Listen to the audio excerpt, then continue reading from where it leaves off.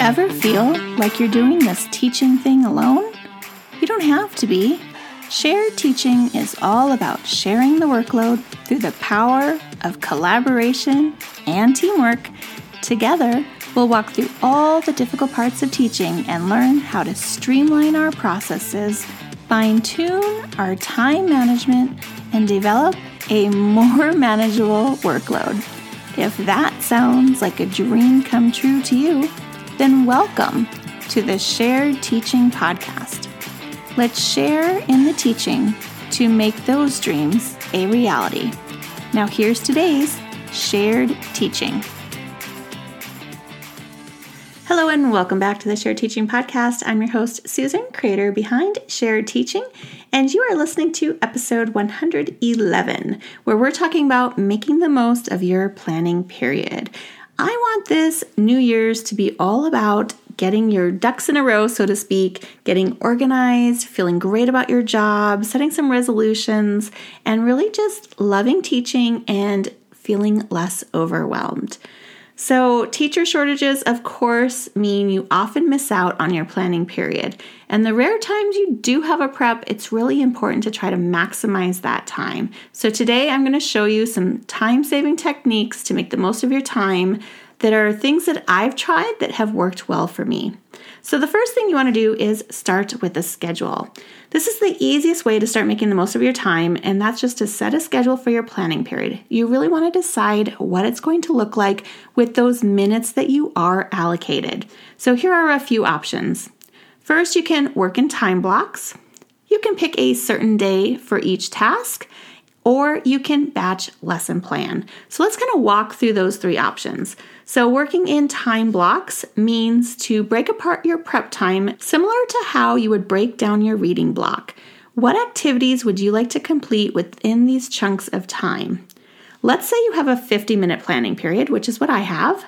Maybe you know grading papers takes you forever to finish, so you want to make the most of your time and you want to save a big chunk of time for that. So let's say you're going to assign 20 minutes to grading papers.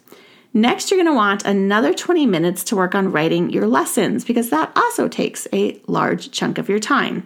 So now we're down to 40 minutes. So the remaining 10 minutes can be for things like checking email, writing a message to parents, updating a classroom newsletter, running some copies, and of course, don't forget using the restroom.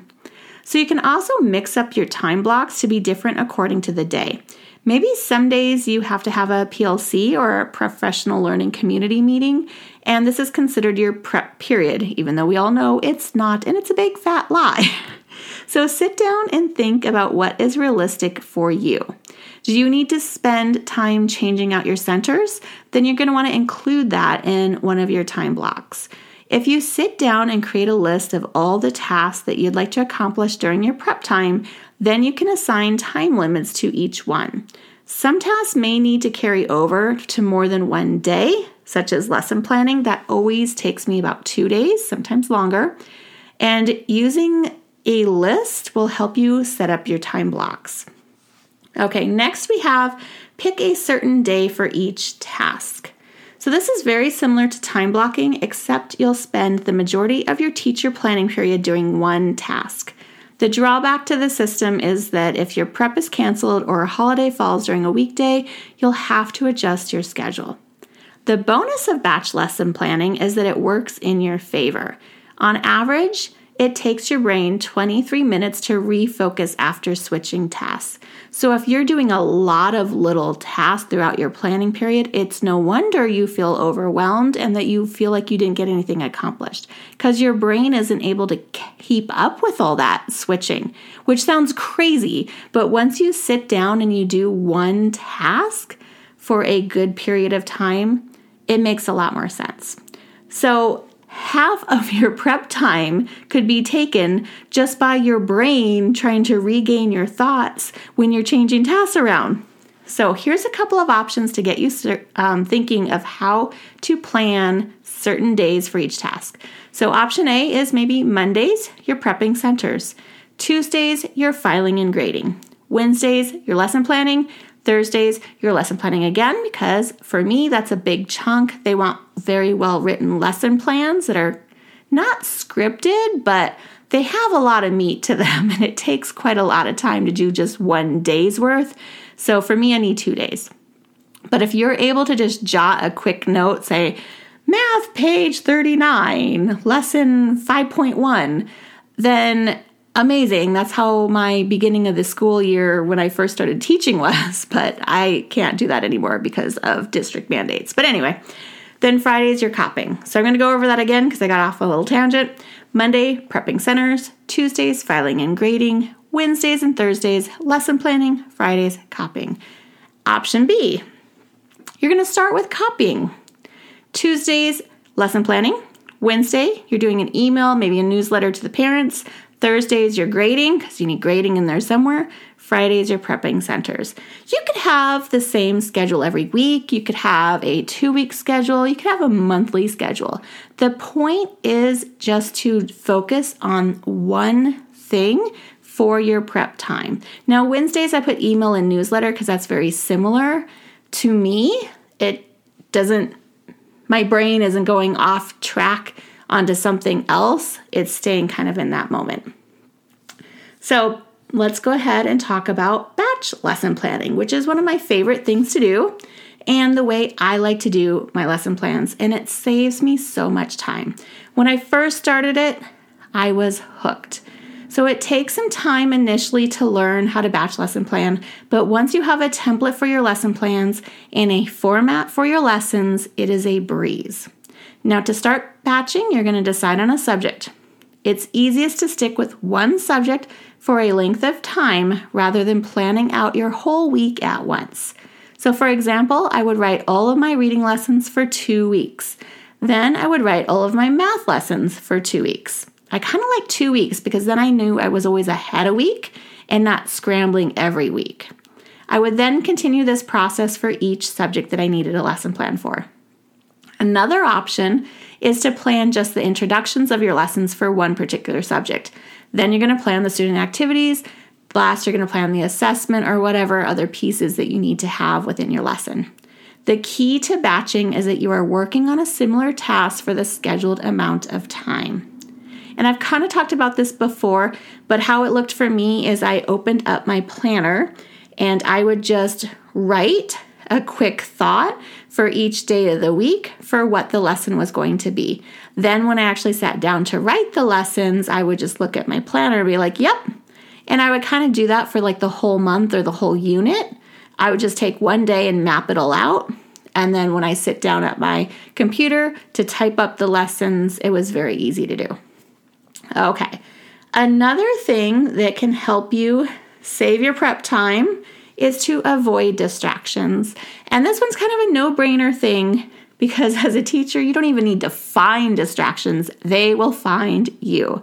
Once you start checking your email, you get lost in replying or deleting or completing a task that the center, your admin, wants you to do before the end of the workday. Right? It never fails. So for this reason, I recommend checking your email outside of your planning period if possible. I often check mine at the beginning of the workday. Maybe the students are eating breakfast. I'm checking my email right before lunch and at the end of the day.